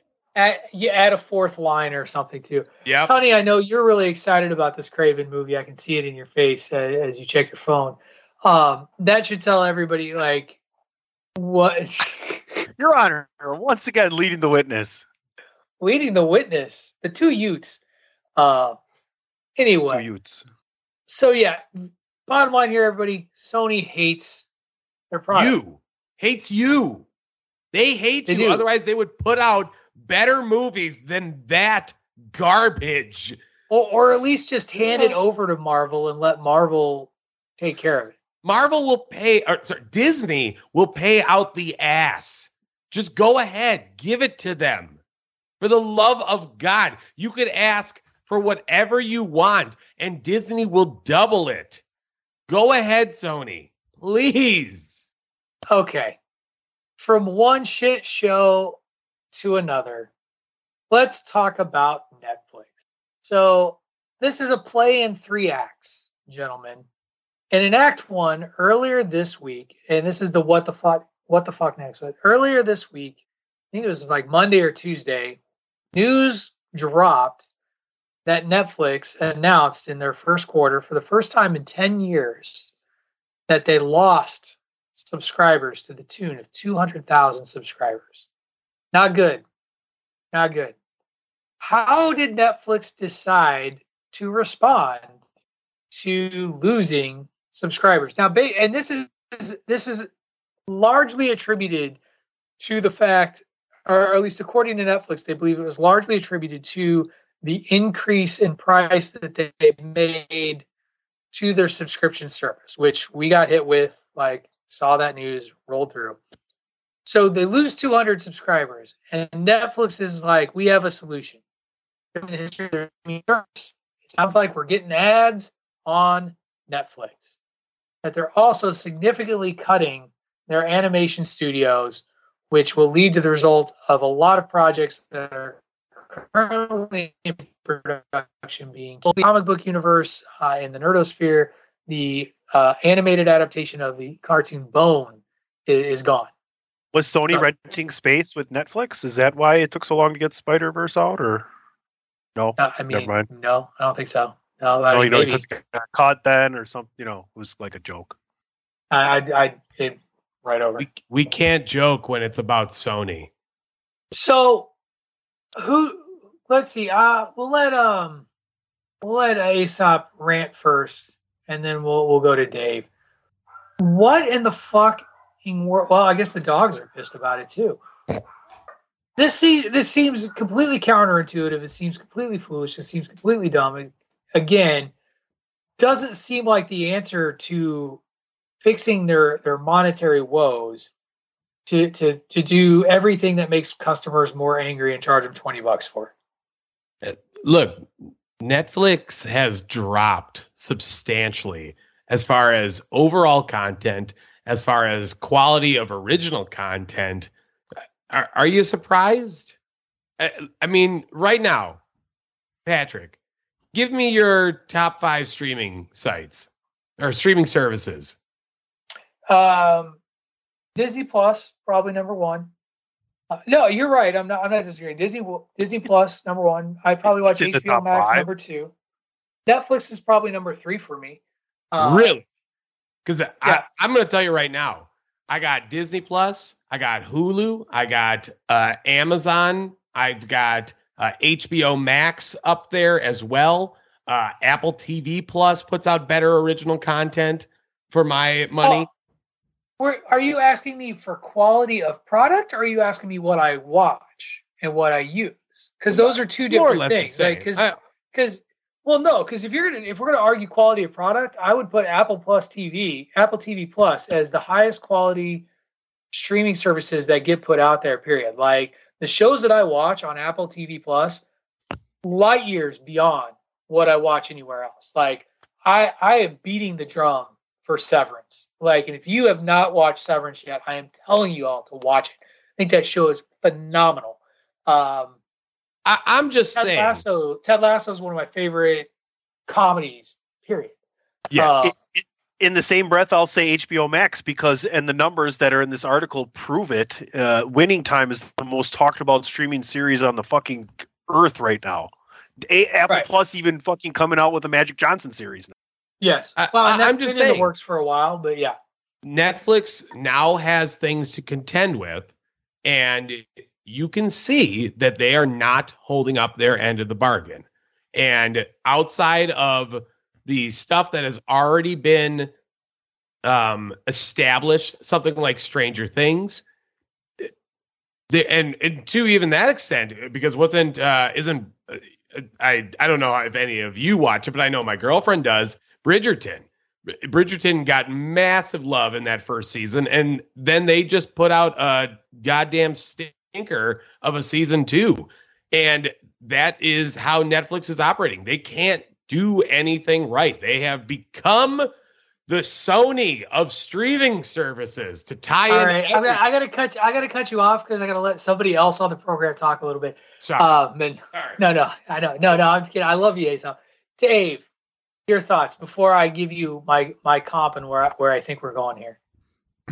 Well, I think the other thing to mention is, I don't know, did we mention that Netflix stock took a pretty significant drop as well? Oh, God, no, they plummeted 35%. So, yeah, Netflix has got problems. Yeah, time to buy, exactly. Netflix got problems on a lot of different fronts. I think, did they say it was due to the price hike? I mean, they were bitching about or complaining about account sharing and trying to talk about the impact that was having. And they alluded to the loss of subscribers, right, being due to the price hike. I think they're probably and their crackdown on password sharing. Yeah, you are right on that part too. I think the thing with Netflix is none of the other streaming services have really increased. I mean, Disney Plus been around for a couple years, been the same price since it started. Netflix, you've had rate increases for consecutive years. Are they at the point where they're starting to alienate their subscribers because they're like, really nothing is coming out that I can't watch elsewhere, which isn't true. But there is that mentality that people are like, yeah, they're like third or fifth on my list of what to watch. And I need to cut a few things here and there. And, I'm just people are getting sick of Netflix. I mean, like my wife's got our Netflix account. She's had it since the DVD days. And even she's kind of like, man, that's 2 years in a row they hit us with a rate increase. That's kind of a bit much. Not that we're going to cancel or anything like that, but maybe that has something to do with it. People are just like, you guys keep hiking the price on us, and what are we getting in return? I think there probably is some of that mentality out there. So, I don't know. I mean, what they've got The Witcher, but it's odd, like Aesop's mentioning Stranger Things. You've got their biggest franchise entering their final season coming out in like a month, and you lose a shit ton of subscribers. Something's not right there. Well, we'll get to that in a second. But go ahead, Tony. I think they became a lazy giant. They were first to the gigantic share of the market, and they decided to spend a lot of money on providing the most content instead of the most quality content. And a lot of the money they spent on content didn't draw more subscriptions. And then competition came along, and now you have the situation we're in right now. And to go and take that a step further, because my comp right now, Netflix is Blockbuster, which I find unbelievably ironic that Netflix wrote put out a documentary about the failure of Blockbuster, and there was a time where Blockbuster was never going to go away. right? That there was nothing that was going to compete with it. It was going to fall apart. And then Netflix came along and killed Blockbuster Video. And if you listen to the Netflix documentary, which again, we kind of bringing this full circle to some earlier conversations where company that's been painted as the bad guy puts out a documentary. It's like, well, we weren't quite as bad as all that. No, whatever. Here's the other thing in sort of what I found really interesting when Tony talks about all this content acquired. Think of the number of series. Like Bridgerton, had a great first season, had a bad second season. Think of the number of series that don't get finished that Netflix has started. Just like the Marvel properties by themselves. Like they had this big Marvel deal, right? Daredevil, Luke Cage, Iron Fist, Jessica Jones, Punisher, and the Defenders. And they were going to do this whole thing. And then bit by bit, every one of those series got canceled before they were finished. With the Defenders being the only one that was sort of a standalone thing. And there were some, and they weren't even necessarily bad shows. Like the worst of those shows was Iron Fist, and it suffered the sin of being okay. Like it wasn't good, it wasn't horrible, it was just okay. Jessica Jones was widely reviewed as well liked and appreciated. Daredevil season 2 was kind of a clunker, but season 1 and 3 well regarded. Luke Cage, a lot of people argued season 2 was better than season 1, got canceled. Even Iron Fist season 2 was argued to be better than season 1, got canceled. And The Punisher, both seasons of The Punisher were well received, canceled.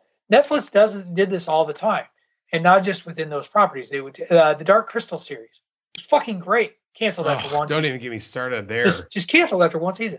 And there's no real explanation to it other than they dropped it based on some metric that they were getting that people weren't watching it. And so there's also, I think, to Tony's point, there's not a lot of faith from the consumer in what they're putting out. So why should we invest in you? The next M. Night Shyamalan thriller, The Netflix Cemetery. Maybe, yeah, absolutely. But I do think that you're right. Like Netflix was the only game in town, and became kind of too big and overconfident. And now I think they're Blockbuster, and I think that it's not going to happen tomorrow. But if you go back and listen to Dave and Tony and I, back when Platt and Ray Cash, we talked about streaming services, and I used to be adamant Netflix wasn't in trouble. Netflix will be fine. This week is the first week where I've been like, Netflix is in trouble, and we could be witnessing the beginning of the end. And if they go through with this ads thing, in addition to their price increase to where now I'm paying $20 a month for a service that now has ads, because other streaming services have ads and you can pay more to not have ads. But that baseline price is affordable. When $20 is not affordable. When does Netflix partner up with someone else? Because that's what's going to happen next. You had Hulu. They're going to get absorbed. Yeah. Yeah. I mean, Hulu did Amazon. that. But one of these companies. Amazon seems the most likely. I don't know exactly who's going to be, but I mean, again, I can't watch Netflix anymore, or I can't even look at it because more often than not, I'm just seeing garbage. I will say, Adam Project was nice. I enjoyed myself watching that movie, but I mean, what's the news thing? Is it cake? Who gives a flying fuck about that show? And yet, that's the thing that they've been promoting. They also brought in Trivia Quest. Yeah, I've seen Trivia Quest. Can I just Is It Cake has been catching a lot of shit because Netflix is promoting it so hard. And regardless of how you feel about it, if that fucking show was on the Food Network, it'd have a following. It would. Don't act like you wouldn't. But Netflix isn't a channel, so I get it. Now, do I think that it's what they should be peddling to the masses as this is the show we should watch? Maybe not. But I also, I think that the concept of Is It Cake, if it was on television, people would be fine with it. The other thing that I think is just funny right now is that we've finally gotten to the point. Some people think clever cut cable. and going strictly streaming, we're basically paying out of pocket for streaming services what we would pay for cable. So the game never changed, everybody. It just switched formats and tricked you into believing you were on the cheap. Don't forget to add that portion too, that Netflix is now going to crack down on the sharing of passwords. Oh yeah, Dave alluded to that. You must not have been paying attention to it. Sorry. But no, it was they've been talking about that for a year plus now too, like this cracking down on, which, what does that even mean? Like, how do you even do that? Is it, you're going to look at IP addresses and like, what if I'm traveling and which, you know, like I do in the summer and I want to watch Netflix and you think I'm sharing my password because I went to Cape Cod. Maybe you'll pay for a certain amount of devices. And then after that, it's like Apple TV Plus actually has it. The right. Sole owner of it gets a message every single time someone jumps in and they need to get a message from that person. They could go to that real easy and limit it to a certain amount of devices. I think Peacock does it too, because when I got the new computer, I got flagged about a new device. Like if you have to make the original email address go in and sign in to the website, not just the app, to allow a different device to go ahead and go on there, that would stop it. Yeah, I don't have necessarily a problem with what Netflix is arguing there. Is as much as we want to say it's not Metallica. Stealing, it's stealing. Yeah, it's Metallica. Like Metallica's the bad guy because we want our free Napster music, but they're a business, like, so they're in it for themselves a little bit there, and so that's, I can't argue that logic. I can just be like, well, it sucks, you fucking greedy capitalist. Right, like that's all we can do there. So I guess last thought, Netflix gets absorbed. That seems like a possible scenario. Does Netflix disappear entirely, or do you think it is the absorption route that'll happen? Like it'll become a part of Hulu or Amazon or so. I don't think Hulu is the right one because Hulu's already in that Disney bundle, right, with ESPN and Disney Plus and that group. So I don't see it going there. HBO or Amazon. Is the name Netflix big enough though to survive? I think name is. I think the name has value to be slapped on by whoever buys it out. Amazon's Netflix, right? But, I mean, you don't do that. You don't do that with Hulu and Disney. Netflix Prime. I mean, Netflix themselves is even saying that they're expecting 2 million more subscribers to go away in the next couple of years. They're not going to survive that. So I don't know if their name's big enough to get by those kind of losses. Are they saying nationwide or worldwide? Probably globally. I think globally it's a little less concerning if it's globally, but it's still a significant hit. And Netflix has become the bad guy in this, which is, to quote Dave's favorite Batman movie, you know, stay around long enough to become the bad guy, basically, is what's happened here. Because Netflix was the shit for a long time. Everybody loved it. Yeah, and die a hero or live long enough to see yourself become the villain. They have become the villain in a big, big way, and there's going to be more to that. All right. We've got a little bit of time left here. I do want to spend a couple of minutes talking theme parks because Disney World can't win. And my goodness. So for those of you who follow politics in Florida, you saw this week, Ron DeSantis, after Disney sort of half-assed came out against the famous quote-unquote don't say gay bill, Ron DeSantis pushed through his Republican-controlled legislature the dissolution of, what's the name of that park district? Do you know what they call it? No, but basically, it was separate basically entity. it was an agreement with the state of Florida that allowed Disney to bill itself and to permit itself in order to build Disney World and to maintain Disney World.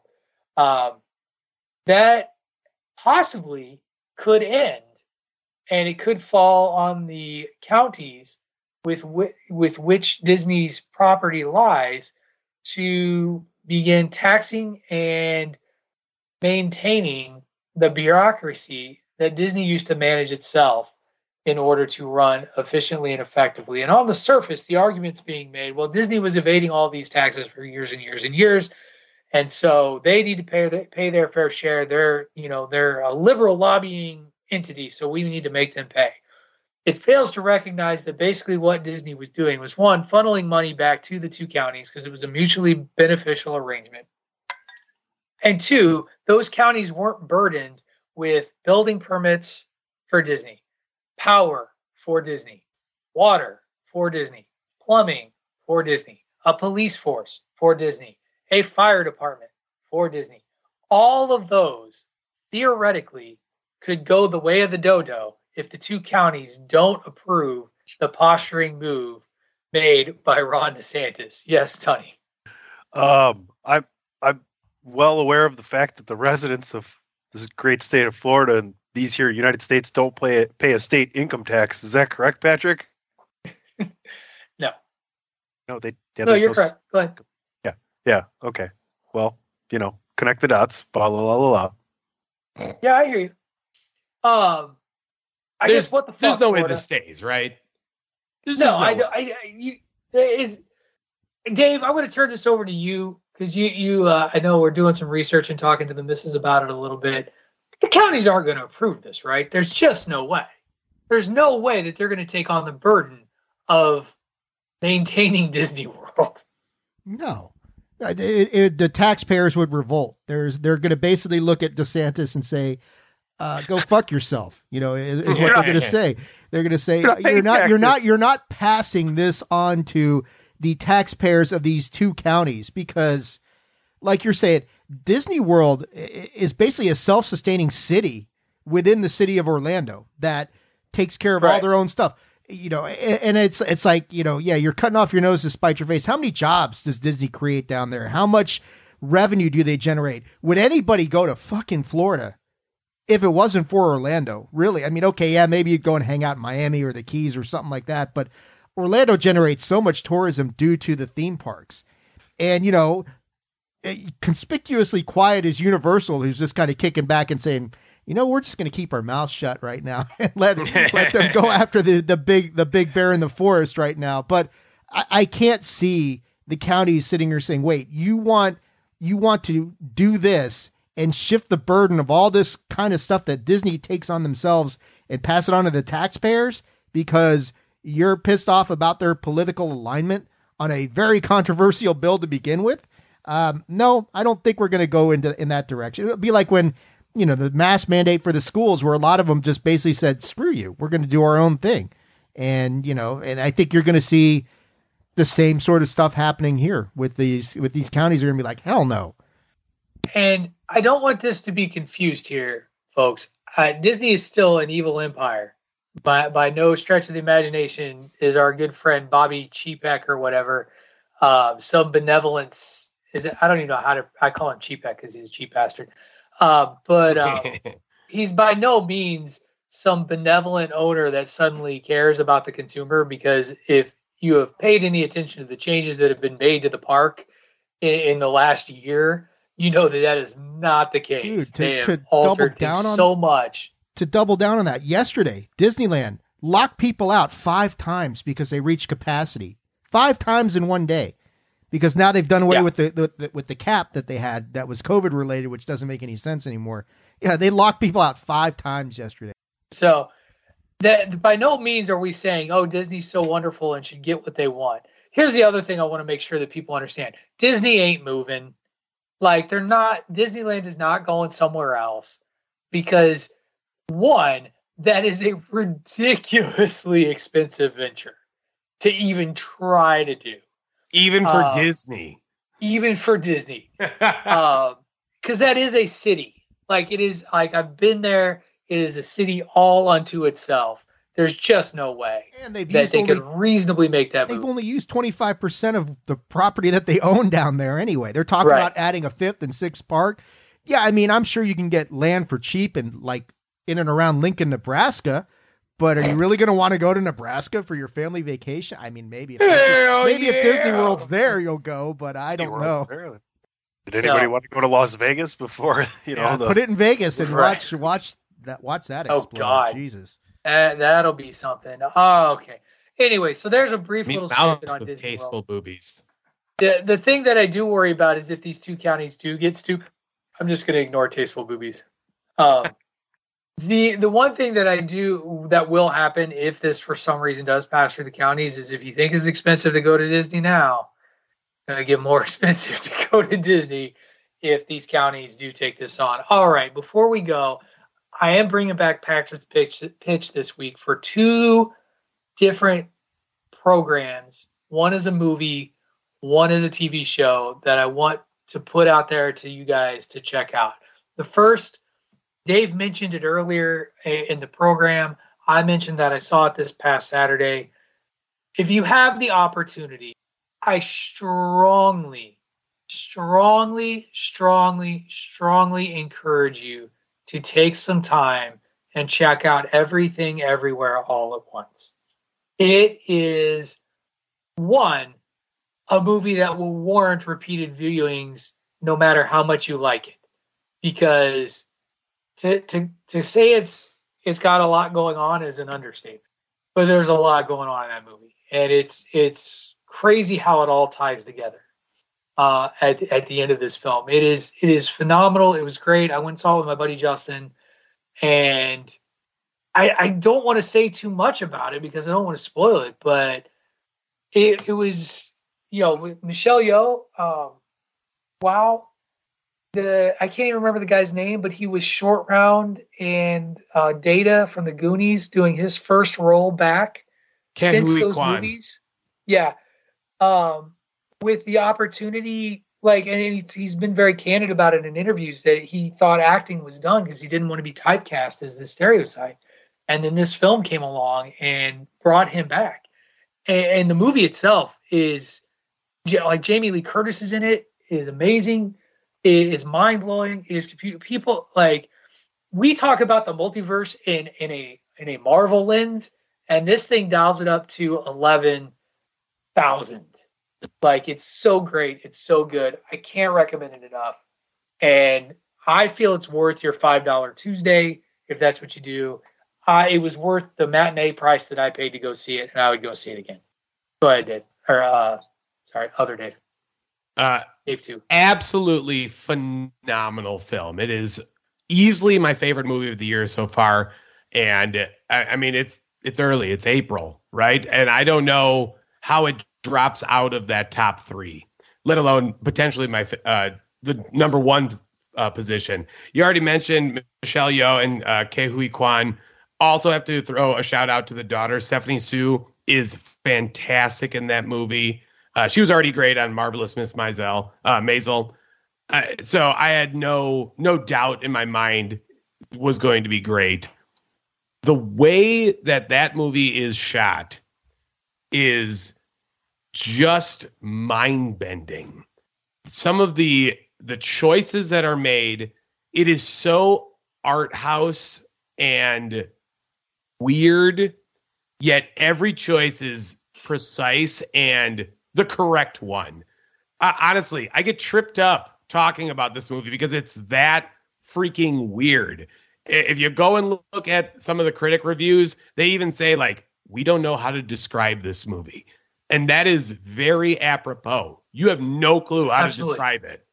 All you need to know is ketchup and mustard. That's all you need to know. Right. Y'all, I know what you're talking about. Also, Rocks. I enjoyed Rocks. Holy hell, 5 minutes of Rocks. Yes. Tunney looks like he is in the camp of thanks, but no thanks. It's a terrific movie. Tunney, I will never push for you to see a movie more. That's challenge accepted. This shall be our lifelong struggle. Okay, it's going to be like trying to get Ray Cash to watch Flash Gordon, getting Tunney to watch Everything Everywhere All at Once. But it's not eligible for a streaming because it is in the theaters currently. The other recommendation I'm going to make, I'm making a pitch out of interest in this series. It's dropping on Showtime today. It is the remake of The Man Who Fell to Earth, which was a David Bowie flick. It is on Showtime. It is led by, and I always pronounce this guy's name wrong, Yeah, he plays Mordo in Doctor Strange. I can't pronounce it. Chidawale Wurika. Yeah, come on, help me out here, Aesop. This is your job. Okay, give me. It's like Chitetwe. Okay, I need to see his name for. Okay, Chiwetel. Oh shit, that last name. Is Chiwetel? Is Ejiofor? Yeah. I always remember the first one. That second name. Took me an hour and 53 minutes, but I got it. No, it is not foreskin. Anyway, check that show out. It looks great. If you liked the original with David Bowie, it's not really that complicated of an introduction to the plot. He's an alien who fell to Earth, and there's it goes from there. Looks really, really good. Showtime is doing that thing where they make it available to stream before it airs on Sunday nights, but it is airing Sundays at 10 p.m. Eastern on Showtime. All right, fellas, that's going to do it for this week's edition of Bandwagon Nerds. Before we get out of here, let's do a quick once around. Tell everybody where they can find you out there in the Chair Shot Radio Network universe. This week we will start with Mr. Aesop Mitchell. Find me on Twitter. I'm at Dave in Cudahy and at Violent Aesop. You pick which one. I will respond to both. Also, if you want to find me out in public, I will be at $5 Tuesdays, probably going to see Everything Everywhere All at Once at least once more. David Ungar. Aesop, I think you should have a new Twitter handle, at Haiku for Hire. That should be your new Twitter handle. I like that. I like that, actually. You can find me on Twitter at AttitudeAg. That is at AttitudeAGG, and on Facebook.com/Attitude of Aggression. My name is PC Tony. You can find me at Walmart buying enough TVs to watch Everything Everywhere All at Once. You can also follow me at PC Tony on Twitter and Facebook. Please continue to listen to everything Chairshot Radio Network. And I just want everyone to know that Patrick and Aesop were definitely not amused with my joke about the title of their new favorite movie.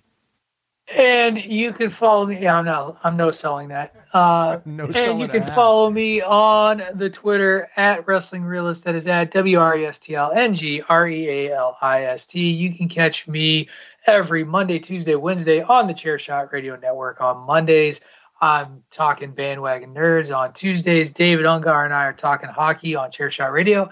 And then on Wednesdays, I am with Greg DeMarco and Miranda Morales talking wrestling on the Greg DeMarco Show. Thank you, everyone, for listening to this week's edition of Bandwagon Nerds. That's going to do it for us. Now, get yourself out of the basement, get some sun, and go yell at Netflix for fucking everything up. They ruined a good thing. You've been listening to Bandwagon Nerds here on the Chairshot Radio Network, a part of the Chairshot.com. Mr. Saturday Night Special. Got a barrel that's blue and cold. They ain't good for nothing. They put a man 6 feet in a hole.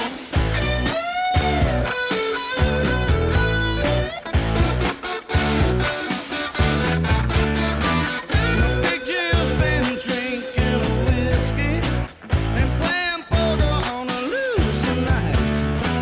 And pretty soon old Jim starts thinking somebody been cheating their life. So Big Jim commenced to fighting. I wouldn't tell you no lie. Big Jim done pulled his pistol, shot his friend right between the eyes. Mr. Saturday Night Special. Got a barrel that's blue and gold. They ain't good for nothing.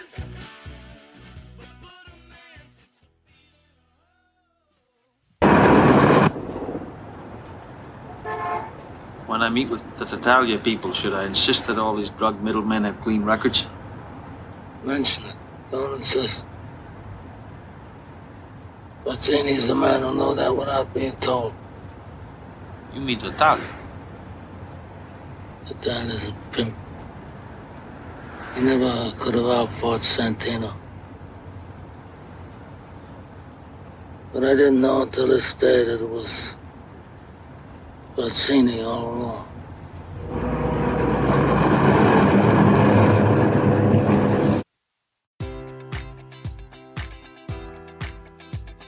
Enjoy all your favorite sports like never before at BetMGM. Sign up using code Buckeye and receive up to $1,500 back in bonus bets if you don't win your first bet. When you register with BetMGM, you'll get instant access to a variety of parlay selection features, live betting options, and the best daily promotions in the business. And with BetMGM at your fingertips, every play and every game matters more than ever. Place your money line, prop, or parlay bets with the king of sportsbooks today. Sign up using code Buckeye and receive up to $1,500 back in bonus bets if you don't win your first bet. BetMGM and GameSense remind you to play responsibly. 21 plus and present in Ohio, subject to eligibility requirements. Rewards are non-withdrawable bonus bets that expire in 7 days. Gambling problem? Call 1-800-GAMBLER in partnership with MGM Northfield Park.